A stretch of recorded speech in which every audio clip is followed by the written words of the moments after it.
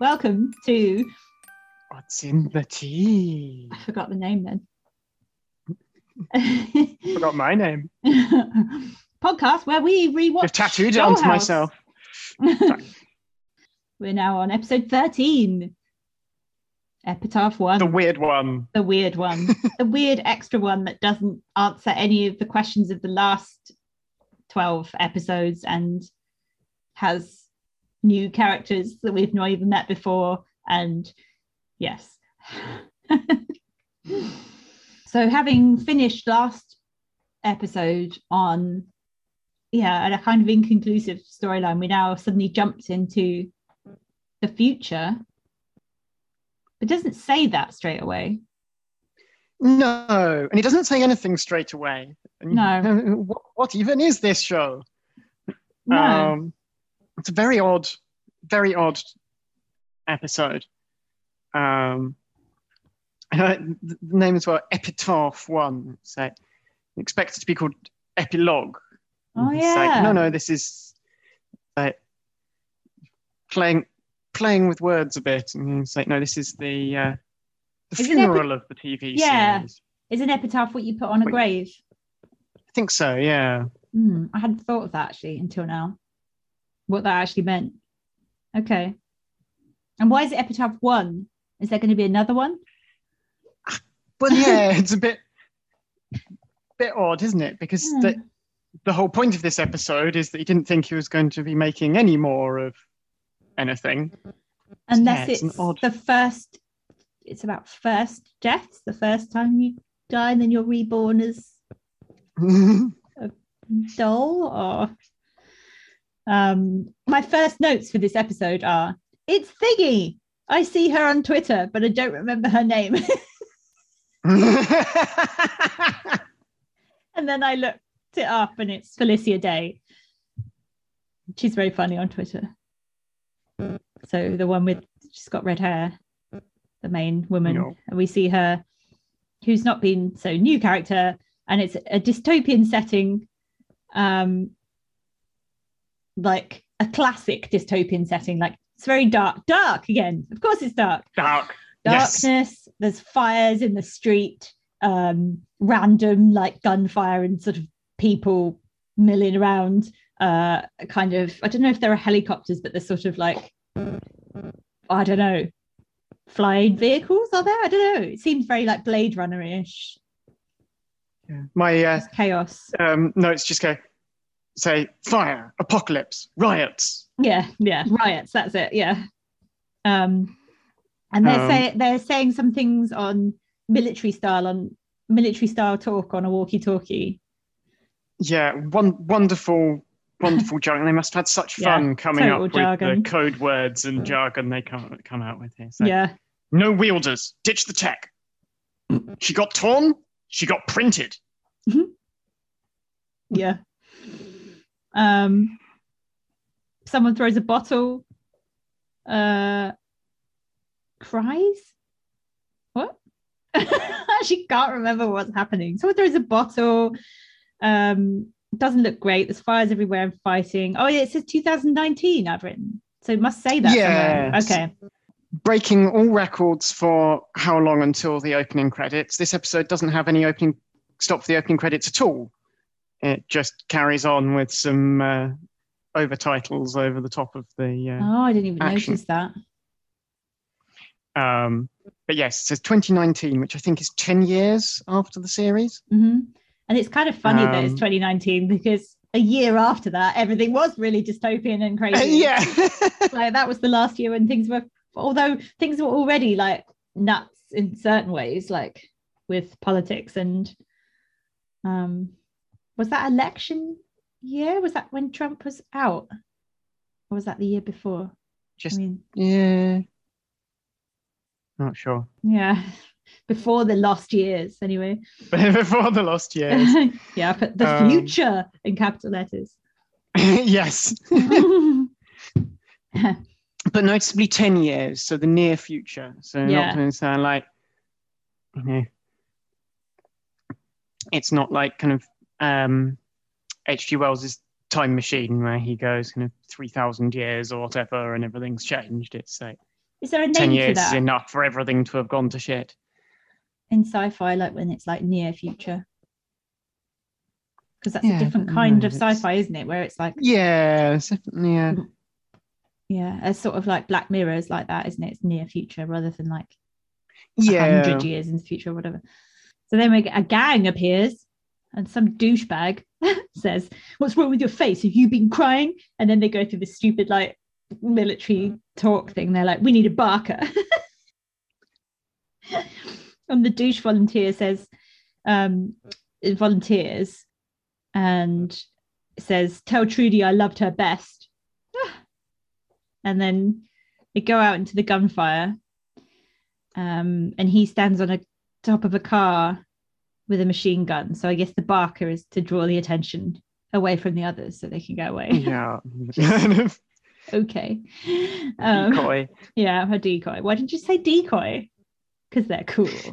Because they're well, and also it's part of the to make it. It's a bit of a sci-fi. It's a bit of a trope of that kind of how much society's changed. That there's a whole new language evolved. It's a bit like I don't know, Clockwork Orange or something like that, where it's like, yeah, you're supposed to think, these aren't just people like us thrown into this situation. They've been living in it for years and evolved this whole jargon around what's going on. Yeah, true. So he draws attention, and then so basically, "Hey little girl, your dad's a zombie," is what I wrote down, which isn't a quote, but it's basically a summary of what's going on. So they find this girl cowering with her dad wandering around looking blank. So they rescue this little girl and her dad's kind of wandering around as a zombie, and they're like, "Hey, your dad's not really. Should we tell her? Should we tell her her dad's a zombie? Just don't tell her yet," kind of thing.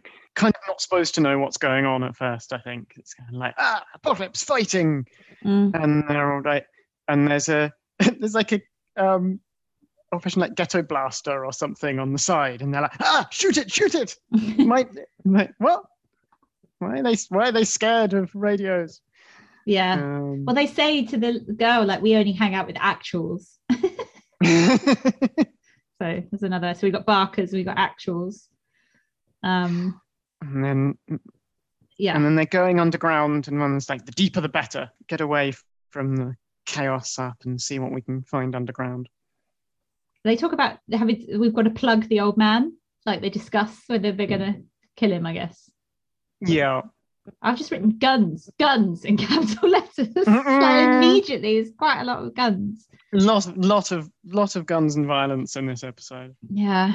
And then you get the dialogue starts giving us some hints of that we're in a zombie apocalypse specifically, because they start saying things like, "They'll smell us." See, I didn't see it like that, but yeah, okay. So you get these kind of weird hints that there's, and like you say, we only hang out with actuals, and there's this thing about what? Who's smelling? I don't. Yeah, it's not clear whether that's literal or more jargon, but they just think that's happening and they don't actually know. Maybe because they don't really know what they're doing. Yeah, that's the kind of story they've told each other. They find a dead man with a dog on a blanket. I've written that. I don't know. What do they do with it? I don't know. Do they do anything? They find a hole and they throw a flare into it. And they talk about, like, they say the butchers are coming. Yes. That reminds me of a Firefly a bit. Yeah. The Weavers. Yeah, it's that. Yeah. Sci-fi zombies, isn't it? It's on his brain for some reason. Yeah. So they go throw this flare in, and then they're like, "Well, guess what?" So I'm like, I guess they're going down into the dollhouse then, because we know it's underground. So that's what I'm thinking at this point. So they go down, and then we see the dollhouse all abandoned and empty and dusty. But the air is on. And one of them goes, "So I guess we're not in a sewer. It looks like a spa. 8 stories underground." And they're like really confused, like, what the hell is this place? So they haven't even heard of it, or they haven't, have they? No, they have no idea where they are. they're kind of this underground place, and they're like, but it's great. There's no signal, so there'll be no sewage. So more random jargon words. So yeah, presumably the zombies, the detritus of humanity, the sewage of. So why is the air left on? Is it just? It's designed to be running. It's designed to be self-sustaining. Yeah. Because it's hidden, so it's all off grid.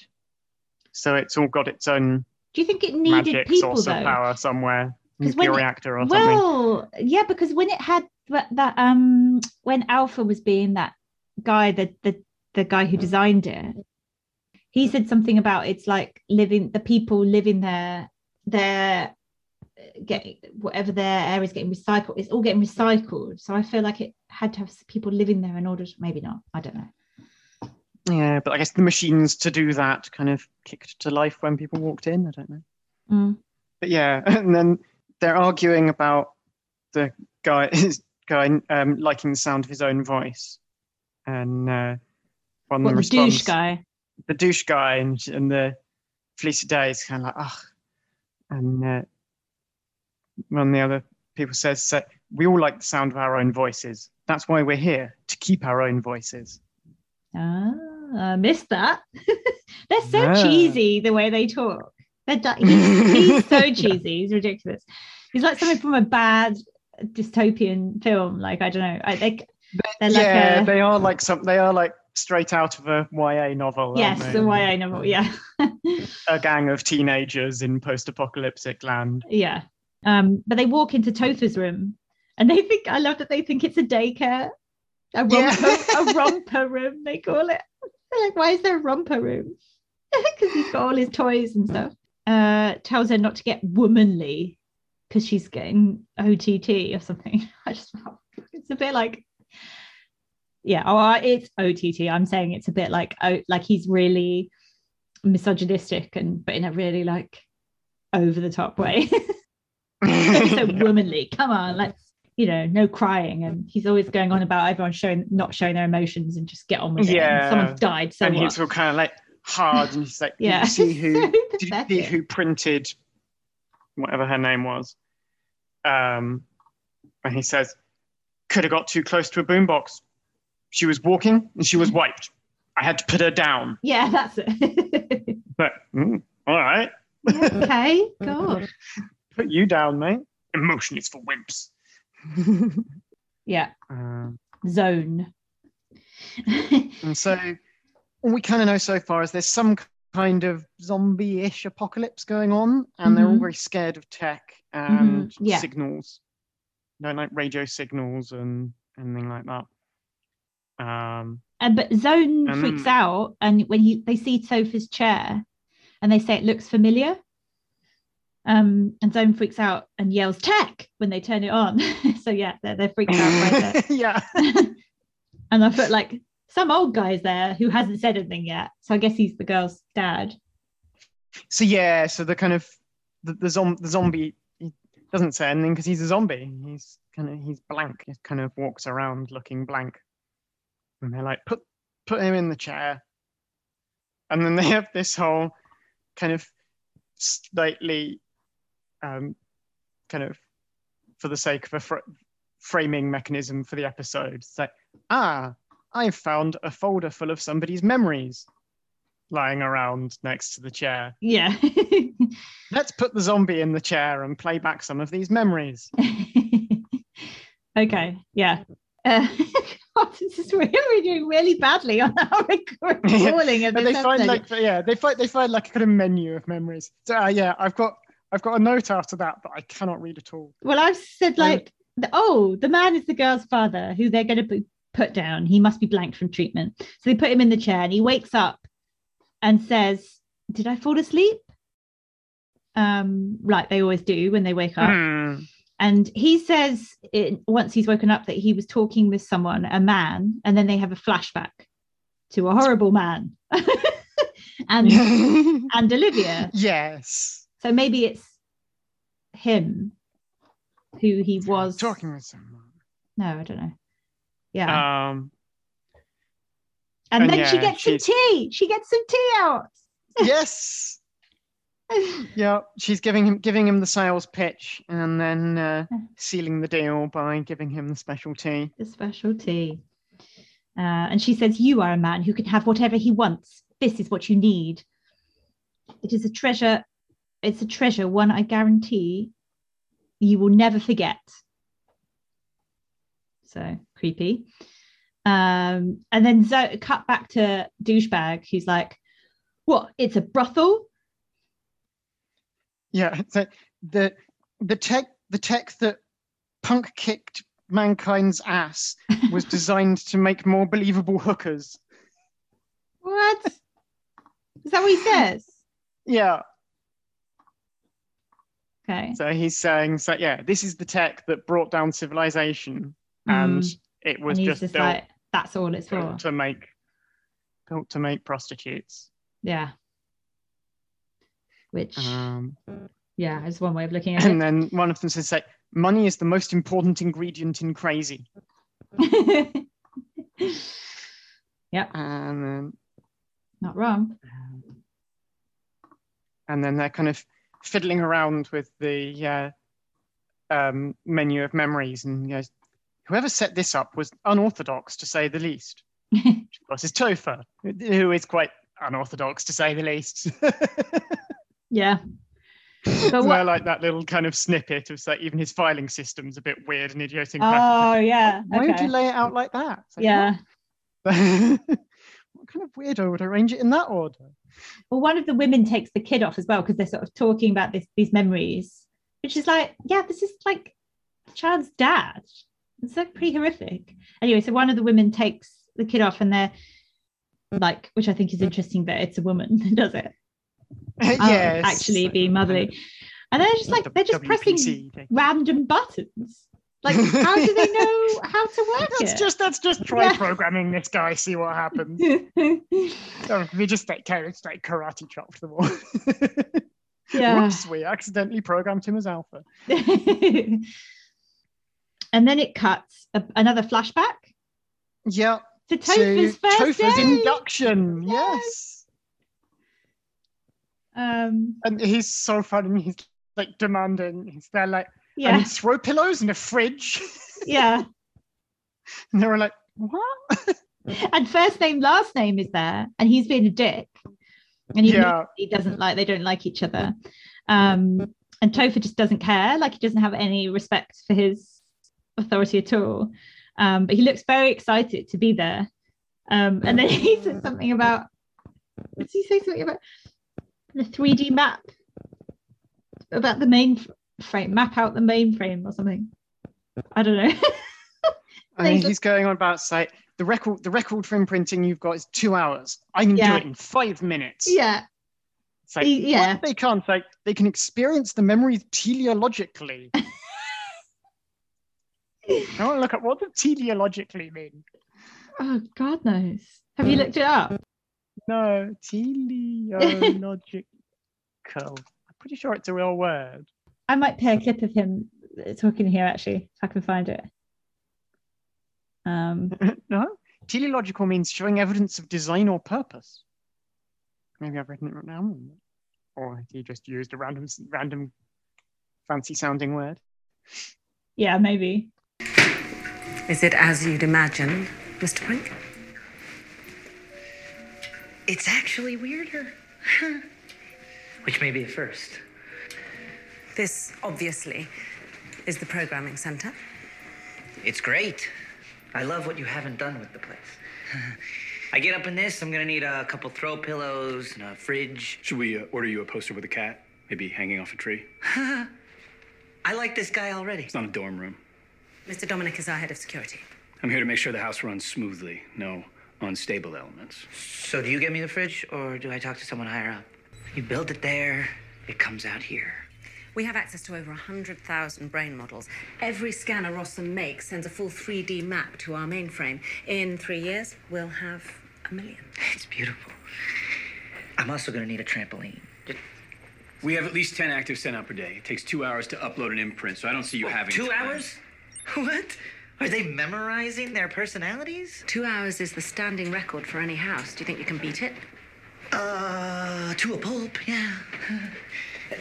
First of all, the analog cables have got to go. You're uploading the personal history chronologically, right? Endless. The information bottlenecks. To preserve the integrity of the memory structure? No. You don't have to. They can experience it teleologically, and the imprinted memory can sort it out for you. Dump it all at once. Come at them from all sides. It's basic micropulse. In and out, 5 minutes tops. What if the brain's turned to jelly? Well, with the obvious exception of yours, the human brain is a massively powerful creature. Underestimating it is usually the last mistake any culture makes. Cities don't burn because everyone got smarter. They burn because someone lost control of them. I'm sorry, but when's this clown? Did Idi Amin turn down the job? Mr. Dominic is my eyes and ears. Can I be nose and throat? In matters of security, my assent is a formality, including the termination of unstable employees. Mr. Dominic? Ma'am? Get this man a refrigerator. Basic micropulse. That's so funny. I mean, do you know nothing? The way he laughs, he's just of course you can do it. Yes. A pulp. It's brilliant. He's so wonderfully sure of himself and generally irritatingly right, much to the annoyance of everyone around him. Yeah, exactly. I love how excited he is, though. Yeah. Be there. I'm also going to need a trampoline. Oh, I thought he said something about his brain being massive, because I've written that, he says, "Oh, with the exception of yours." Oh, he's saying the opposite, that everyone, that Dominic's brain is clearly subhuman. Yeah. I love that he whence this clown. Yeah, that's an amazing line. I'm going to use that. And I like that the way takes him aside, tells him off for winding Dominic up. Yeah. And then just orders Dominic to give him everything he wants anyway. Yeah. He's like, he's my eyes and ears. And he's how can I be your, what is it? Nose and throat. Nose and throat. Also, I realized listening to that, he says they put it here and it comes out here or something. Think of it here and it comes out here. And I just was listening to Kermode and Mayo, and they said that, and it's a quote from something. Because Mark was always saying it. He's like, they say it out there and it comes in here, because if they're like tech people say something into his ears, and he just repeats it, and he's like, they say it out there and it comes out here, and then he's like, which is a line from, and it's from a film.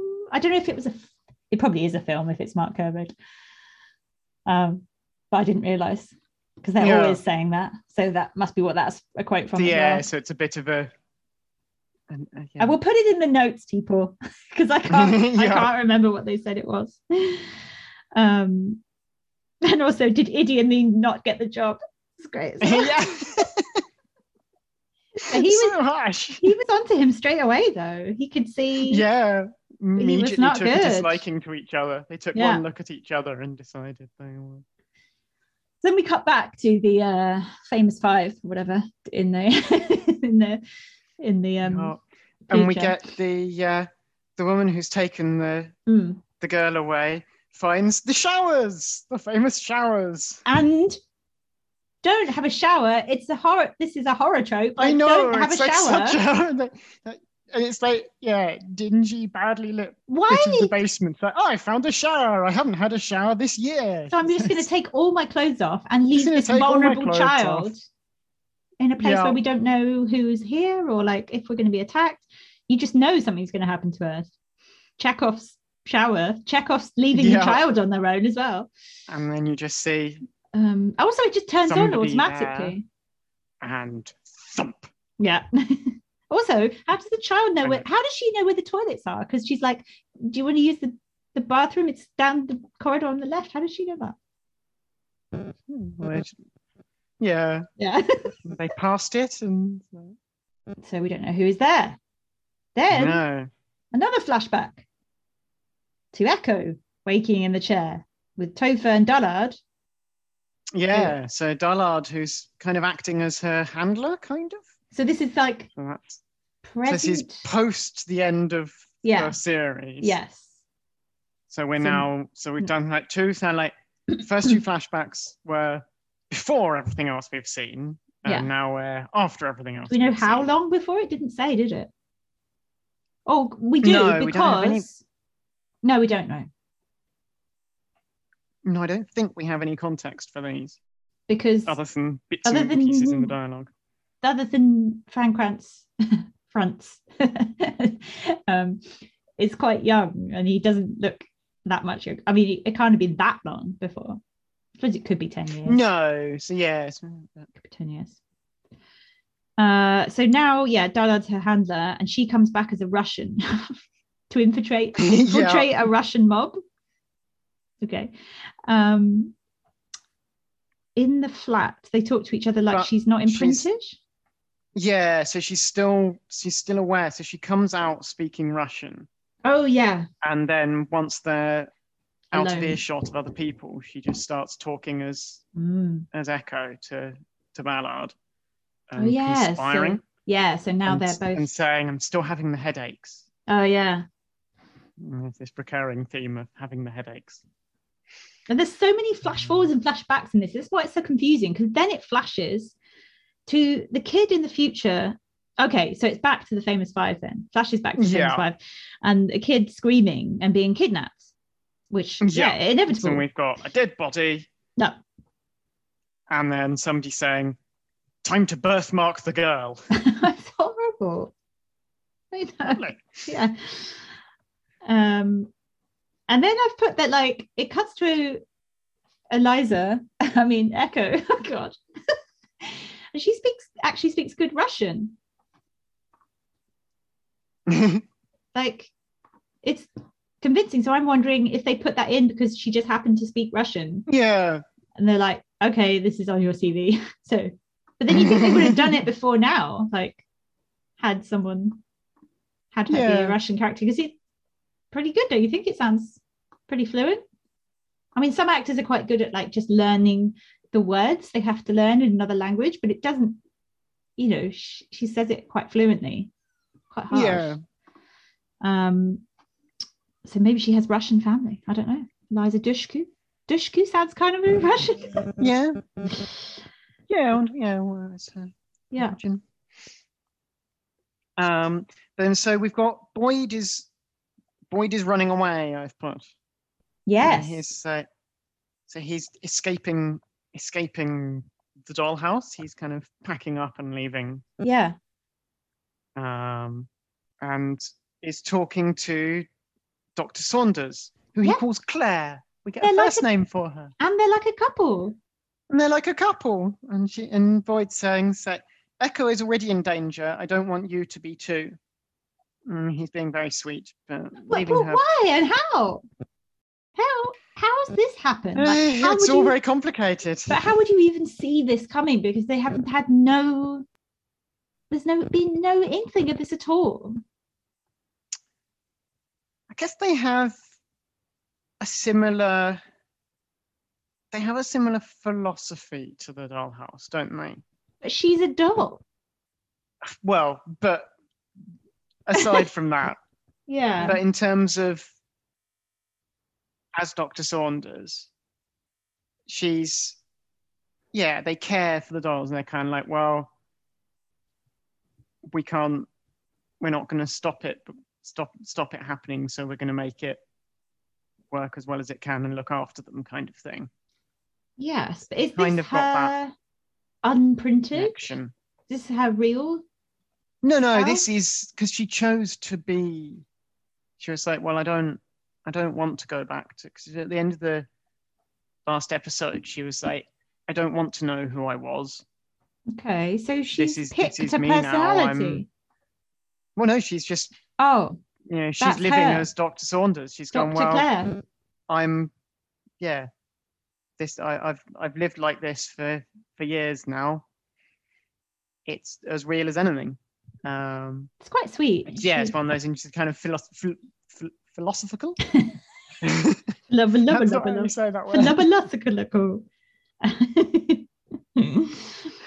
Philosophical things. It's kind of philosophical question of, if you were Yeah, if you've been, it's like the thing of gender, isn't it? Of if you're brought up as a boy, say, and then at puberty something happens and you kind of, you get genetic tests and so, oh, turns out actually you're biologically female. It's kind of like, well, do you just suddenly erase that personality? Or do you say, well, no, that's still who I am? Yeah. So I think that's the implication, is that she's just gone, well, it's too late now. To kill off this personality would be just as bad as having killed off the first one. So but in terms of from Boyd's point of view, he knows what's going on there. He knows that I don't know, it seems very odd that. But they're not. How do they have a relationship? But they're not like androids. They're still real personalities. So you can still. True. You can still fall in love with that personality, and if it's not temporary, then that is who you're. You think that morally he wouldn't go there? It's very intriguing. Yeah, I mean, they look very cute. The whole situation in these flash forward backs is very ambiguous as to what the relationship between all these people are, and the fact that Echo knows that she's a doll and is conspiring with like Ballard. Things have reached a kind of peak. Things have gone on for so long that they've all become a bit confused now, like because things have kind of gone wrong. They're all kind of settled into a new maybe they've relationship gone also it's a bit like sort of Stockholm syndrome-ish, like they're sort of all trapped there and they're kind of you're gonna they're like, well, this is but that this is not going to go well because she's crying and he says he'll come back for her, or you just feel like, oh well, I just feel like, oh no, I don't know, he probably isn't. This is going to go wrong. Well, we're seeing the future, it's one of those. Don't know, did they both get out, and where's he going to go, and why are they having to leave? There must be something drastic happening, so we don't know what yet. They're all trying to escape something. Meanwhile, they're tattooing the child and with her own name to prove that she's an actual. She's not even in pain. Like, give me pain for? She's a child. She's just like taking it because she wants to be Wellard. Yeah, but I mean, she says she wants to be like a douchebag because he's funny and mean. Ugh. And Felicia Day has the same reaction as me, just like, oh God, that's depressing. Why do you want to be like him? He's total douchewad. And the dad is still in the chair. One of them's called Griff, which I just thought was funny. Called Zone and Griff. Griff says, "Oh, we could set up in this place. Yeah, we could fortify.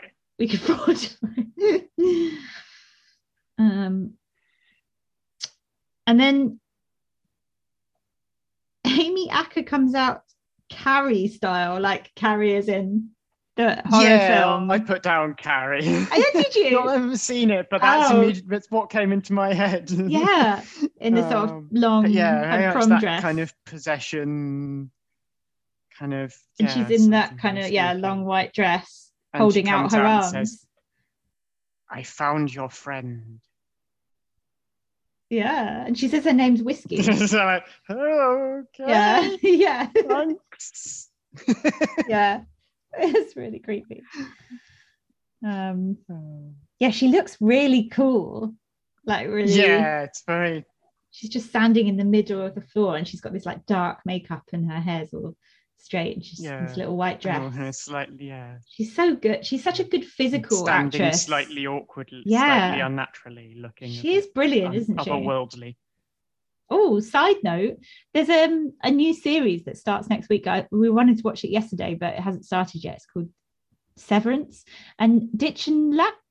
Oh my god, I'm saying it wrong every time. Ditchen Lachau, or have you said, is in it? Lachlan. Yeah. Lachlan. Severance. I'll have to see if it's any good. Anyway, Amy Acker, brilliant. Creepy. And she says, I'm so Someone says, let's blow this butch back to the Bush years. Okay. Bitch, not Butch. Goes, let's blow this bitch back to the Bush years. Oh, this bitch back. It's a good alliteration. Yeah. Blow this bitch back to the bush. But she says that she's always been here. So this is now, so it did go wrong then. She didn't get out. And that's so sad. She's just stuck there. She can't leave. She goes, my name is Whiskey. Mum goes, she's a dumb show. Using more of their Clockwork Orange lingo. Oh, yeah. So yes, I've always been here. Are you looking for Safe Haven? Oh.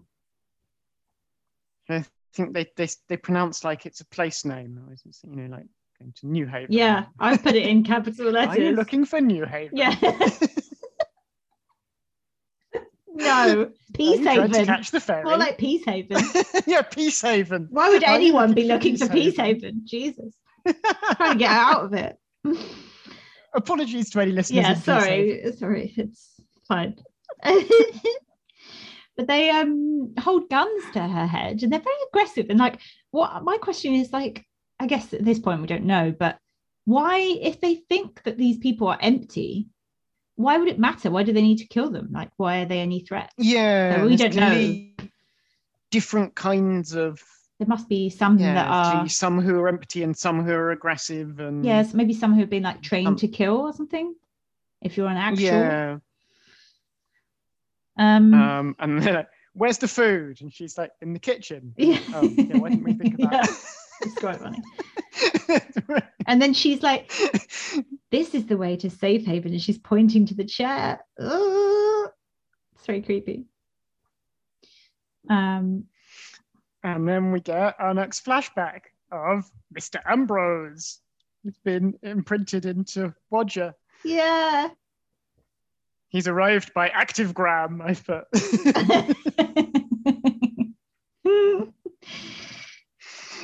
Well, I've put flash to Victor eating and Topher watching him weirdly.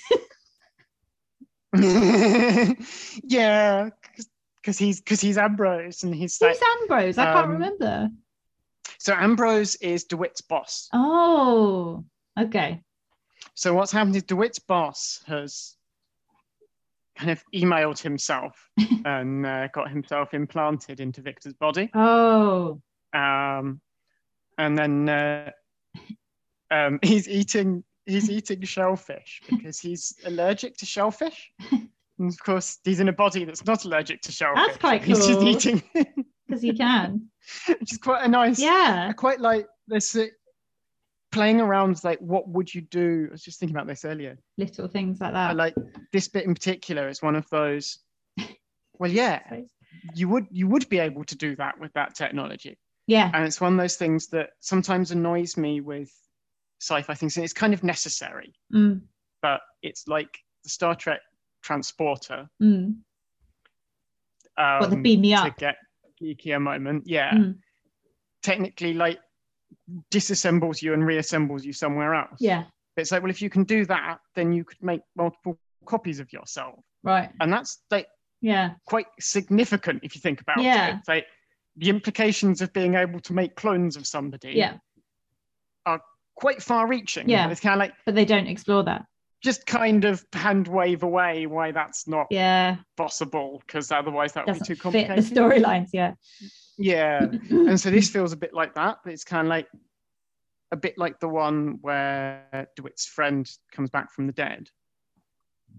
It's a kind of exploration a bit more of saying, well, if you did have this ability to back people up, there's more things you could do. Then you could transport them and you could put them in multiple bodies at the same time. Yeah, that's true. Oh, can you though? That's a good point. Once they've put the wedge in someone, can they put it in someone else? It's just data, so you could copy it? You could just make all the dolls be the same people. But can you copy it? If can you make Roger a copy? Be Ambrose?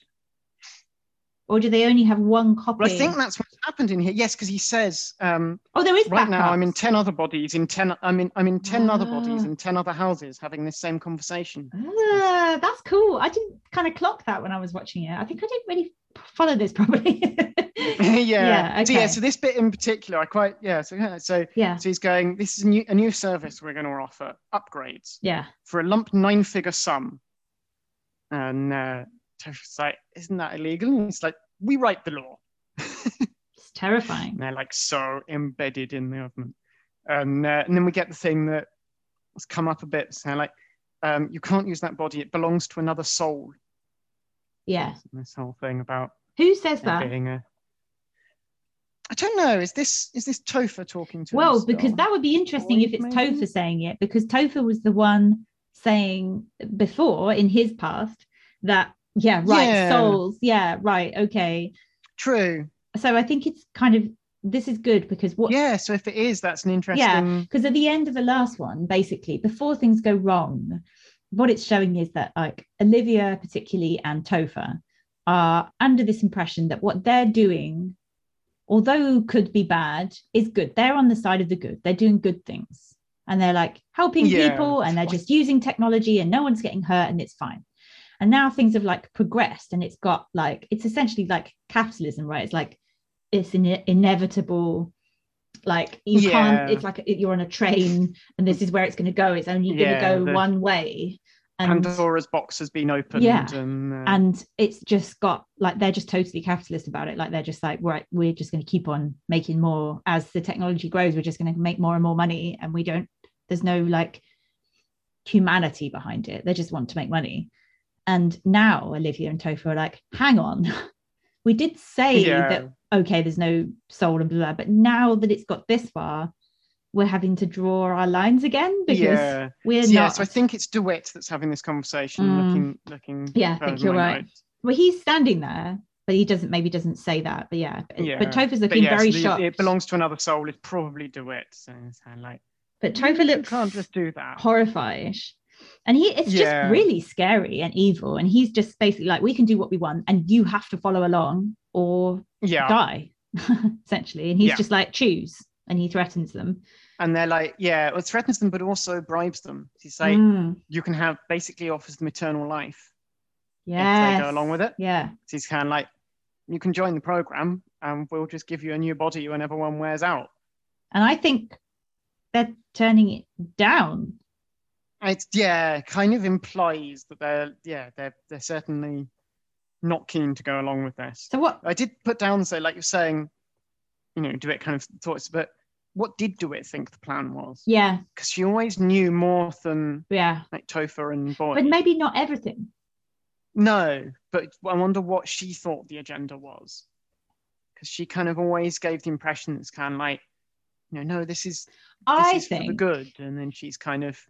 Or I like to think because there's no. It turns out it was all just a profit. I mean, there's no evidence either way, so you can kind of think anything. But I kind of like to think it's a bit like she is.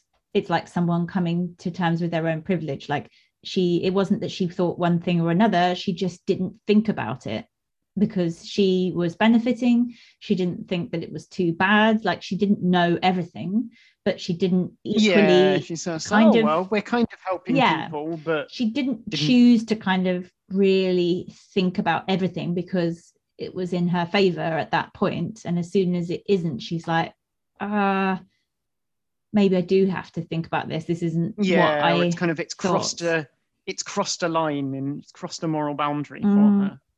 Yeah. That's what feels like this conversation. It's like, she's still being offered to be on the right side of it and offered eternal life, but she's kind of like, I'm not sure I'm on board with this anymore. This is going too far for me. This isn't what I thought we were going, where I thought we were heading with. And for me, you can read it like science fiction-y, and that like there's one side which I don't know much about, and I have to admit, like I don't spend much time thinking about, maybe because I just don't know about it, like the technological side, like technologically what can we do and what does that mean for humanity. But the other side of it is just capitalism and corporations and the like rise of them and how evil and dangerous that can be, because it's like people like DeWitt are the people who are like a CEO of a company, but they are, do I mean see it? Because it's like someone who works high up in something like Amazon or something, but they're not Jeff Bezos. Like then there's the Jeff Bezos who are like ultra powerful, and can just decide, no, now we're going to like buy out all these things. And that's kind of the people who are in DeWitt's position they're implicated because they've been in charge and they're making a lot of money, but they're not actually deciding it. So there's like, that's the problem with corporations, because there's so many levels of people that it's so hard to change anything, because there's so many people who are just cogs in the whole machine. And once it gets running, it's like, how do you stop this thing? Like, it really scares me. I guess it's the same as like governments and like, you know, dictatorships of history. It's kind of like, you have these charismatic dictators, and then you have slightly mad people in charge at different levels, and honest people being misled, and and greedy people getting maneuvered into a corner. And it brings out the worst and the best, I suppose, because then people have to decide morally if they're going to do something about it, and might have to make a huge stand, which at the risk of a lot. Who knows? That's interesting. So Mr. Ambrose is like in control of everything then, presumably. He is. So I think he's the I think he's. We haven't seen him though, have we? No, we've never met him. No. And that's an interesting point, that therefore he's never had an actor, because even in this scene, it could be he's inside Victor, so he's Victor's actor. So and we maybe don't actually ever get an actor. He might just be a wedge. He might not even be alive. Oh, that's He just puts himself in different people. He's actually Hal Wintermute. Well, you just know that if this was possible, well, then these flipping crazy people like Elon Musk and Jeff Bezos, they would be fucking putting themselves in a wedge and putting themselves in other bodies, so they'd live forever. That's why it's kind of, and that's why I say I quite like this scene. Was kind of like I suppose it's one of the interesting things about this series, that part of it is how like this makes a good framing narrative to have Eliza Dushku do different things each week, but then he's kind of like gone with the idea, and it's kind of like, wait, what would happen if you had that technology, and where would it go, and what would people abuse it for? It's just to kind of play with it, which is one of the it's a kind of sci-fi that I like. So you have an idea and you just carry on working through the implications, and so like, well, what would happen if interesting short story is that where instant teleportation between different parts of the world has happened. And far from solving all the world's problems, it's just made the whole world go completely to pot. It was quite an interesting short story, kind of thinking through, kind of like, well, hang on a minute, what would that do for immigration and like resources and things like that? And so actually the whole thing. I like that kind of extrapolation. Then we get a flashback to the famous five again, the cheesy renegades, I thought. And the girls being very, so I didn't see it coming, because I just thought, the girls like really cheesy, like, I can't think of another word for it, but like sort of like almost like a Disney, like Nickelodeon act, like suddenly, but then suddenly she shoots the guard and frames the zombie dad. She shoots Griff, and then she starts immediately cracking up in a corner and to trick them, so that only they have seen that. So they assume scary it's the zombie who's gone rogue, and she shrieks, "Daddy's angry!" and she sets up her dad to be shot. But then I guess that's not really her dad if she's not really her. And Whiskey puts herself in the chair. Which I've written down mostly to keep the framing device going. Yes, yes, because we've got to keep flashing back. Doesn't really make any sense for her to sit in the chair and give us these memories. But we got to flash otherwise back. We wouldn't have the rest of the episode. Because I guess it's like, otherwise it could be like a sort of I don't know, like a screen, like they find a videotape, like there's another, other ways. Oh, look, we found this old recording of what happened. That's the classic way. So then we flash back to Olivia being threatened by first name, last name. And I'm so confused at this point. There's been a security breach. So he's been through the attic and he's come out. So they brought him out of the attic. Who's they? To ask him about. Ambrose. So they've brought Rossum. him out because they need him for something. And Vic goes, there's been a security breach. And Dominic just kind of goes, I told you so. Basically. So I told you this would happen. You didn't listen to me. And then he says something. I saw Topher's face almost worth the price of the ticket.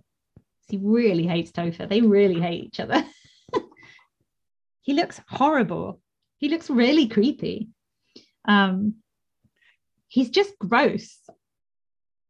And then he shoots a bottle out of her hand. She goes to pour a drink and he shoots the bottle out of her hand. He's trying to strangle her. And he says, did I miss anything? She says, just the vodka, thank God. And she's moved on to stronger drinks. Yeah. She's not just on the tea anymore. She's drinking neat vodka. Yeah. It's really gone downhill. There's a defense against being imprinted. Presumably, yeah. It's like a kind of vaccine against imprints. And interestingly, she says Caroline has the cure. Not Echo, but Caroline. Okay. So again, we get this hint that there's something... There's a lot of people in on the fact that Echo Caroline isn't really a doll anymore. Yeah. Yeah. So, I don't know, twist. Back to Famous Five. They shoot the dad. And I put, why are they all Southern? They're all like y'all and ma'am. Why are they Southern? I mean, I guess why not? But the rest of it's in California. And they're in California. Yeah. It's a bit odd. So that's all we see. So it just flashes back to that. So they shot the dad because they think that's the girls telling the truth. Yeah. And then we come back and we see Sierra, yay, and Victor. And Sierra is talking in her normal Aussie accent. I mean, and they're refusing to get in their coffins, even if it does help with the headaches, because. And then one of them says, "You don't want to end up like November." And says, "Which one?" She says something about Juliet how many as well. Novembers have there I know, been? that's what I wrote. Also, who's Juliet? They say something about Juliet. Is that what she's called? Anyway, they're obviously together, so they have this cuddly bit. And she's like, maybe I should just go above ground. And she wants, well, somebody wants sexy time. But Victor says no, basically. No? Yeah, they're kind of like, yeah, not even time for that anymore, kind of thing. And then she's got her name tattooed on her back. But I'm like, why would you tattoo your name on your back? Because you can't see it then. Why wouldn't you put it somewhere where you can read it? Because she's like, I did that so I wouldn't forget. It's like, but then someone else has to read it to you and they could just lie. But she's called Priya something. Priya Tsetsang. Sounds a bit Russian as well. She's like, the tech's gone haywire. People are stealing bodies. So there we go. So basically, so maybe it's like people have figured out how to do it. Is that the implication? That it's like now it's not just in the dollhouse? Well, we kind of get an explanation. Yeah. Later, eventually. Okay. Do we? Oh yes, and then they've made a secret backup of everyone. And even Caroline. Kind of like Caroline. Okay. We didn't want to include Caroline, but yeah, we did her as well. They're kind of like slightly resentful of Caroline at this point. On the commentary, they said that I think Eliza must have been doing something else. And they said that they had to film her because she comes in at a tiny bit, but it was like really expensive because they had to like fly her over and get the scene done. And she must have been filming something else at the same time. So Yeah, have her at all. Oh, that's interesting because I saw the bit of commentary. One of the bits of commentary I watched, they were saying similar about Dominic, who, if you think about it, only appears in 2 scenes. Yeah. One that we just saw with DeWitt, and one with, I think 2 or 3. Oh no. I think possibly just the 2 we've seen anyway. Yeah. And they were filmed on the same day because they couldn't get him, and he because he'd already left the series halfway through, so he's already off doing something completely different. Yeah. And they managed to get him in for 2 scenes. Yeah, it's good that they didn't get someone else. That would have been so confusing in this series. What? But I mean, I guess they could have done that. It would have worked in a way, but oh god, to quickly film him for a day. So we're flashing backwards and forwards, so this is kind of what's happening in the future. And so then they give the kid a gun. That's bound to be a good idea. Yeah, exactly. I mean, whatever you think about the kid, say either she's a badass and going to turn on you, or she's an 8-year-old girl and probably shouldn't be given a gun.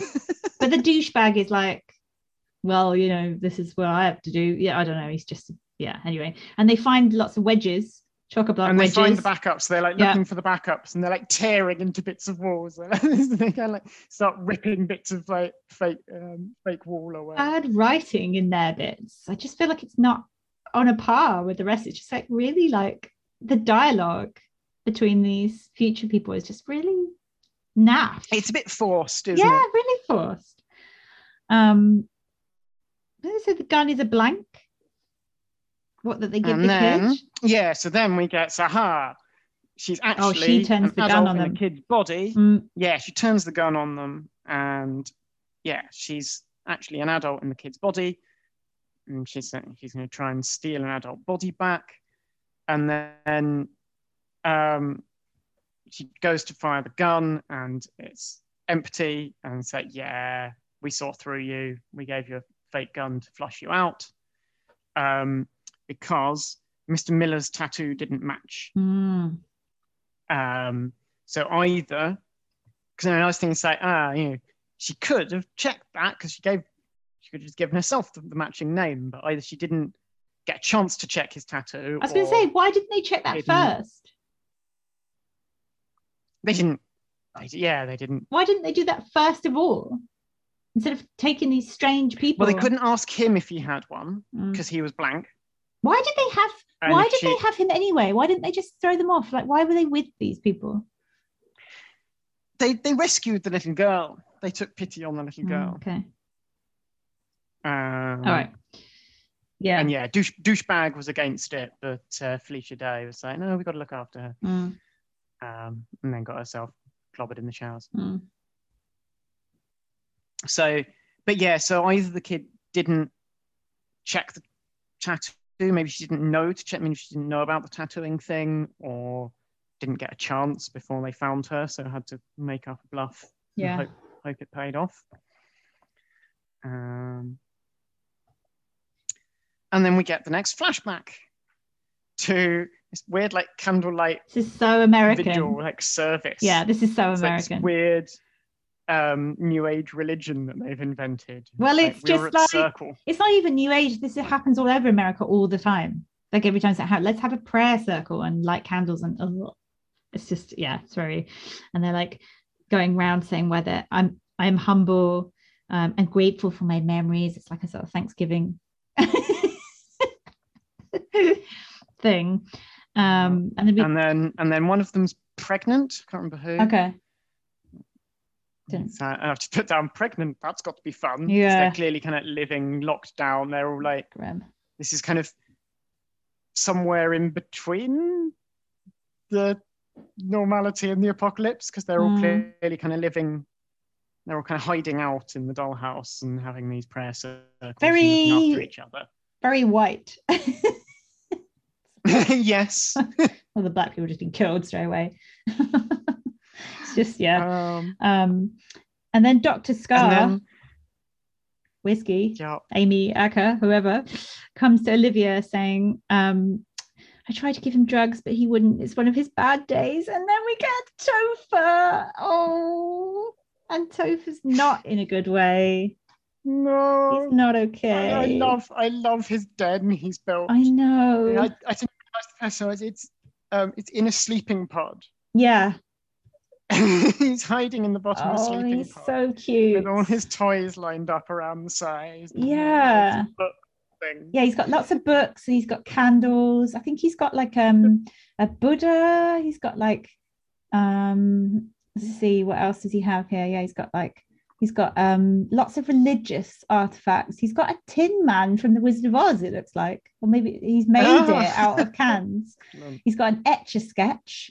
I'd love to know what the books are. He's got some kind of like figure, like some kind of toy. He's got those 3D glasses things with like slides, not 3D, a slide viewer, like some kind of like Indian like spiritual things. He's got a Pez, I can see, and a lot of books. Yeah. I might play a clip of him because he's really this is really good. This is brilliant. Like this writing is just so good. There you are. I'm sorry. I was at Circle.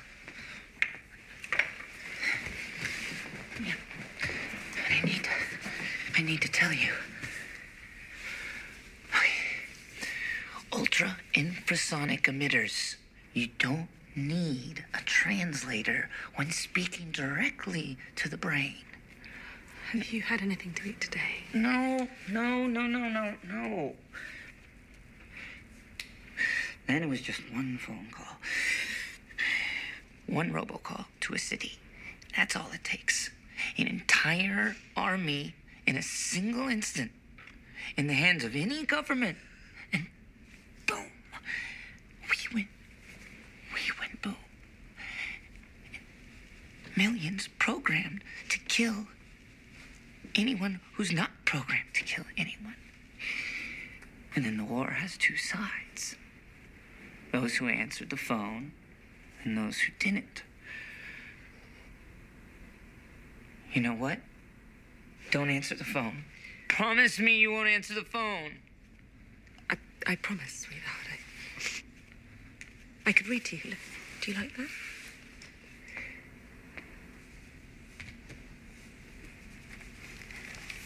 So which is worse? Pick up the phone or don't pick up the phone? I can't tell. It's an interesting question. An entire army in a single instant. That's all it takes. That's brilliant. That's so brilliant. Why didn't I think of that?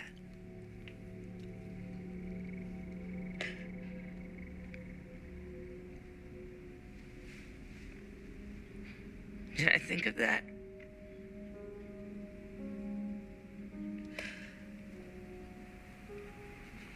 Did I?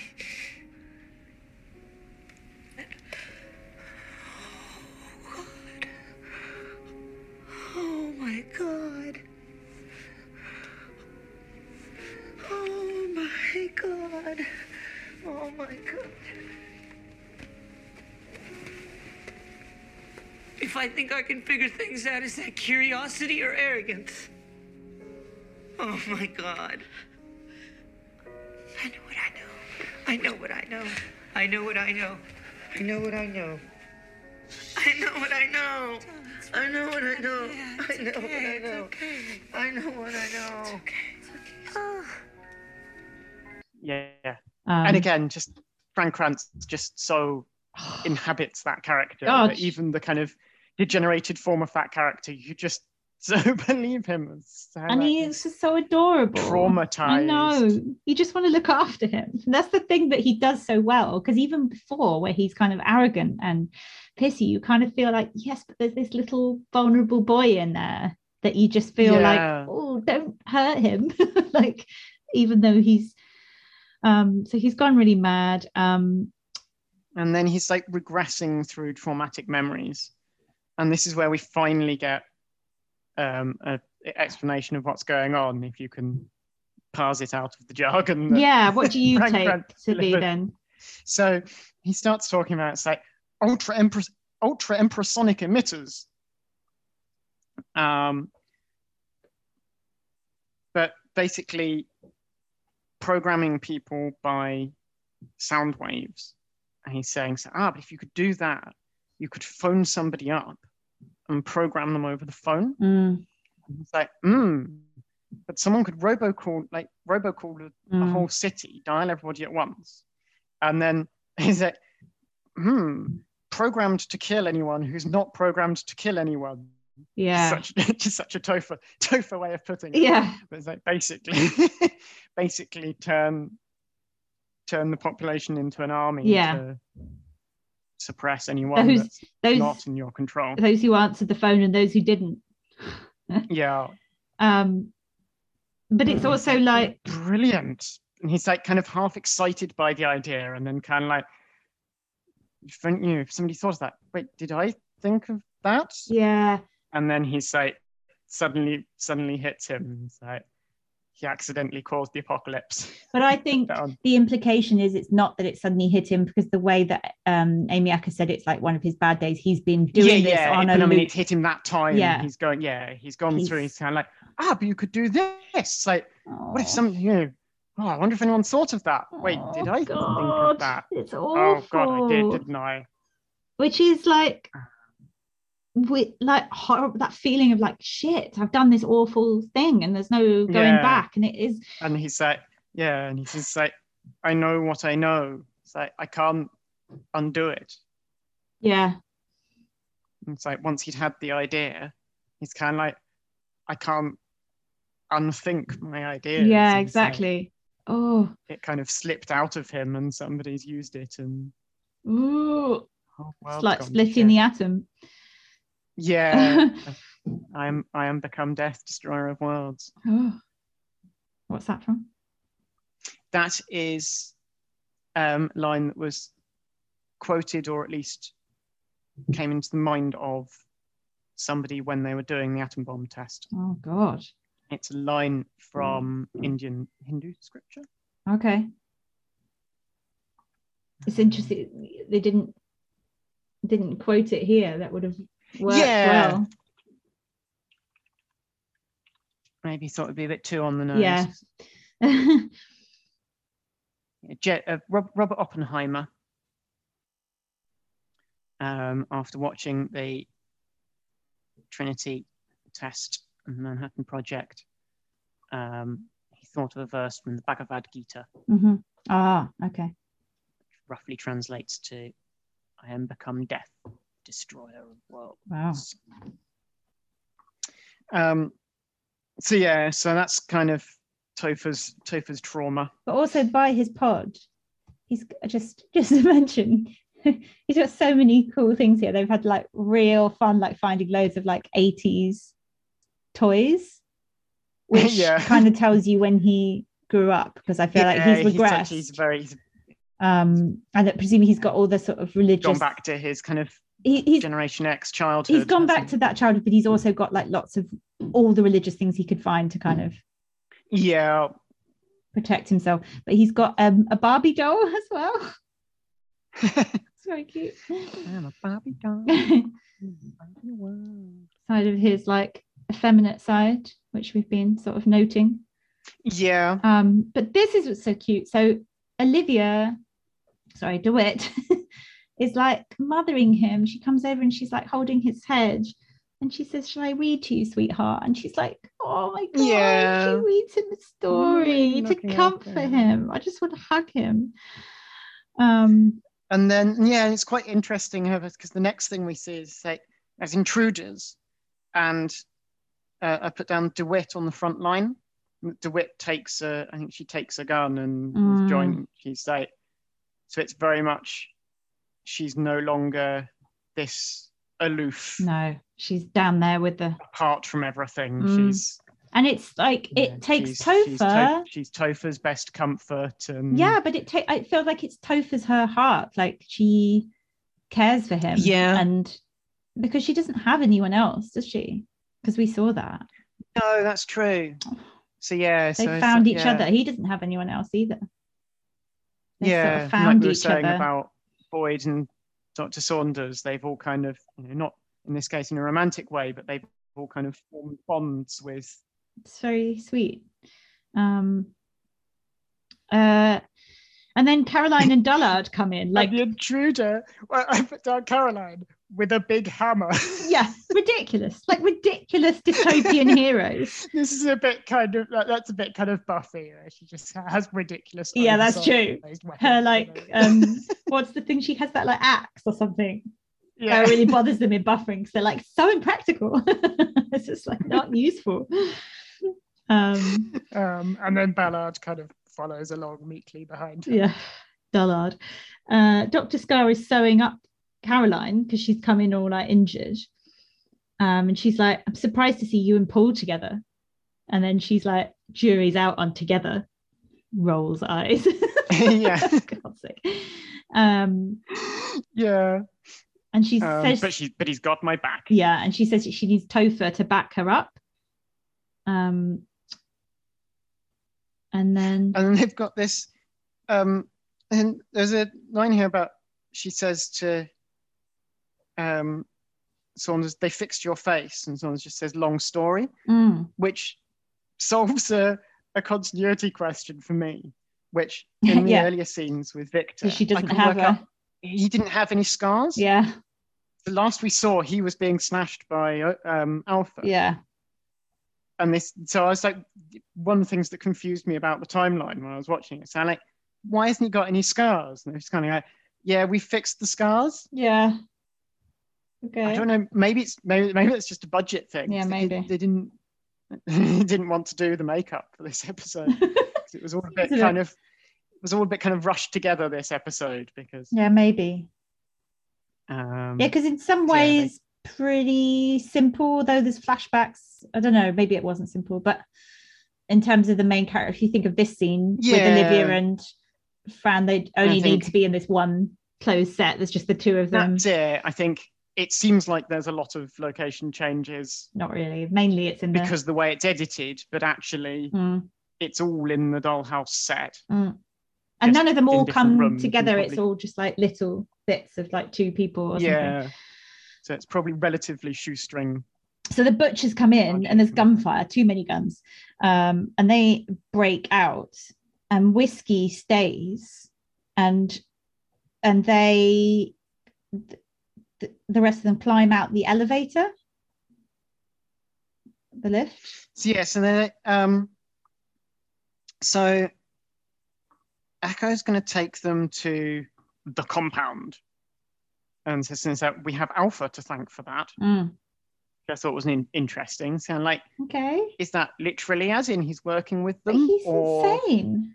That's it. Or is she saying we have Alpha to thank for giving me the knowledge because he tried to turn her into Omega? Maybe she's killed him, and she kind of surely she's killed him against his agenda, but she's got all the things that he tried to imprint her with. Do you think he's still out there? I'm wondering if that's what he's kind of thanking him maybe for. And then conveniently they've got anti-imprint tech, but it doesn't travel, so I didn't even you've got to go to it. I didn't understand that. So that's what the kind of the compound and later safe haven is. Somewhere they've set up some anti-imprint blocking technology, but she says it doesn't travel, we've got to go to it. Right. I'll take you there to the dentist chair. And then she goes, back me up, someone might need the info. Basically, I think that's not a direct quote, but basically. And then I would say the slightly weird thing with that is, how do they know whether the people that find it will be trustworthy? So they've got this like secret hideout. It's like, well, we'll leave a trail to it in case somebody needs to find it. I guess how do you know? In a resistance, though, you kind of have to, don't you? Like, I mean, how would you? I don't know. Yeah. I don't know. Yeah, good question. Well, although I guess, is that what is that what Whiskey's there for? So Whiskey stays behind to be the clue. So is she the... But they don't look like they ask her to do that. Like they're wanting her to go with them. No, but she's like, well, somebody needs to be here to... she just doesn't... She just can't go, can she? She's institutionalized, essentially. And I guess that comes with what I was saying before about she's resigned herself to being Dr. Saunders, that she kind of knows at this point. She's kind of... So there's this whole thing about DeWitt's got a gun. Yeah. And somebody says like, your mind's made up. Yeah. And we see her cock the gun. Yeah. But not shoot it. Yeah. And it's one of those, did she go with them? Well, we don't see her going. Try and stop them? Yeah. That's it. We don't see her shoot them either. So she's like, is she going to stop them? Or is she going to hand the gun over and go with them? Is she going to... We don't see what happens there. Because she's like, doesn't entirely trust Caroline. Yeah. But doesn't really know what other side to be on either. And then we get Caroline's later backup imprinted into the little girl. And so now back in the future, the girl says... Caroline is in the girl's body. The new so the latest Caroline backup is now, and she says, great, puberty all over again. Yeah. So then Whiskey says, was I my best? Yeah.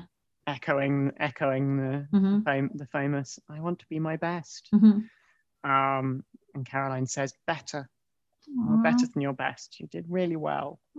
But she's stayed and she's clearly kind of reverted to doll state. Yeah. Her personality's kind of disappeared over the years that she's been standing around talking to herself. But I've been down to say, minor plot holes, say, surely they've got a backup of her in their tape of spare backups. Yeah, just I don't know. Imprint her and take her with them.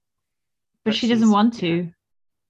No, she's kind of she's resigned. She already said she didn't want to.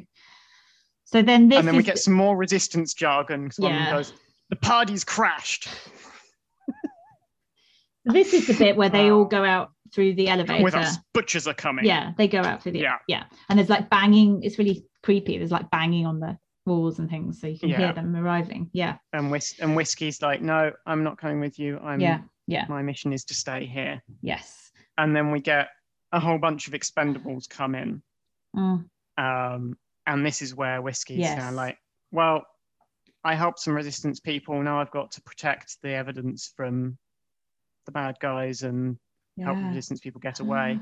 Gosh. And, how has she rigged this goes up? over and releases the noxious gas into the air conditioner. Really terrifying and really sad. And then she just sits on the balcony overlooking and very like a doll, because she sort of crumples and like leans on the side like a sort of rag doll that's just gone limp. So you're right, she's not good. This is where she presumably she's been waiting there for years on her own, blank, but she's still her mission. Awful. She had two missions. If any resistance found her, to show them the way, and if any enemies found her, to gas them. Yes. Okay, got it. So now she's fulfilled her roles. Yeah. And she sits there, and it's been a long time. So then we get these annoying kids, which I hope they're not going to be the only ones in the second season, because I don't know if I could take a whole series of these two. But anyway, they arrive in a high-rise apartment that's all blown out. And then, which is DeWitt's office. Oh, okay. I didn't get that. So DeWitt's office doesn't have such a good view now. No. Because it's all like blown out and there's sort of like ruins around it and things. How do you know it's that? It's the same. I think it's the same set. Okay. It's the penthouse that you always see DeWitt interviewing people. I just thought it was a pen. Yeah, that makes more sense. And then they give this whole kind of like synopsizing of what's happened and what's going on, and they really thought they were helping her, giving us what we needed. Kids playing with matches, and they burned the house down. Really cheesy. Yeah, it's just such cheesy writing. I quite like there's a memorial wall of all the dolls, all their originals. And we see like our ones that we know. And Caroline says, "I hope we find me alive." Yeah. And then they climb. I don't understand. So then there's a rope ladder outside the building, and they climb it and go out the window. But why? Because they're going to go off and find. But why do they have to go out the window on a rope ladder? And where's the rope ladder attached to? And how did they know it was there? And what? I don't know. Like, why not just walk along the ground? Because they need to go through DeWitt's office. Why? It's a nice closing scene. Oh, okay. Yeah, it's a very impractical way of leaving the building. And how it's quite picturesque. Who set up this rope ladder? Presumably, I guess, Caroline. Yeah, but like some years before. Yeah, exactly. How long before? Or maybe just now, if she's in the kid's body and she's... So was she Caroline this whole time? She was... I think so. Yeah, she was... So she's just been Caroline and had to lead them there. Why didn't she just say straight away, I know where safe haven is? She can't have been. She had to get to the dollhouse. No, the little girl, person in the little girl's body... became Caroline. Is just a stranger. Okay. Who'd got... Imprinted with someone else. Somebody had got body swapped. Yeah. Into a little girl. Okay. And was going to try and steal an adult body because she was fed up of being a little girl. And so they just wipe her and replace her with Caroline. Okay. And that's why Caroline's like, great, puberty all over again. Yeah. You've put me in a child's body. Yeah. Oh, well. Yeah, and that's... And then we close on the photo of Caroline. Very Twin Peaksy. On the memorial wall. Mm. But I really hope that was... I really hope they're entirely understandable. The second season. Yeah. Yeah, confusing. I in terms of how much I liked it, like very much did not like this episode, but the bits with Olivia and Krantz, like amazing, make up for it. Like, but that was only like 5 minutes. Yeah. But God, so good. Yeah, but and I like the concepts in it, as you say. Yeah. But it was very much, it's definitely very much done on a shoestring. One of the bits of commentary I listened to, I didn't listen to all of it. I was listening to the beginning, and the filming thing, the colours are slightly grainy and whatever, and it's like they filmed it on like cheap cameras, and they kind of used it as a partly sort of like found footage. You didn't have any budget to use thing, but then use it's kind of like, actually that's quite a nice framing thing to make it feel a bit post-apocalypse. They've kind of tried to use it to their advantage. Yeah. But yeah, it's definitely an odd. And they were a couple, weren't they? And the commentary. It was like the cinematographer and the director or something like that. Yeah. Or the editor or something like that. Yeah, it was quite sweet. And it was their first thing that they'd done sort of independently, so they were quite proud of it. Okay. Well, we got there. Got a whole other season. I'm so excited to actually finish this thing, even though it's going to be disappointing, isn't it? Because it's not going to end. It's not going to conclude. Now we're going to go. Who knows what even happens in the second season? Apart from the. I think once I've watched a bit of the River first Tam one. Is in it. Is she? Oh, I didn't know that. What's she called? That actress? Something else weird. Yeah, they're all called weird. Yeah. Yeah. Made up sci-fi actor name. Yeah, exactly.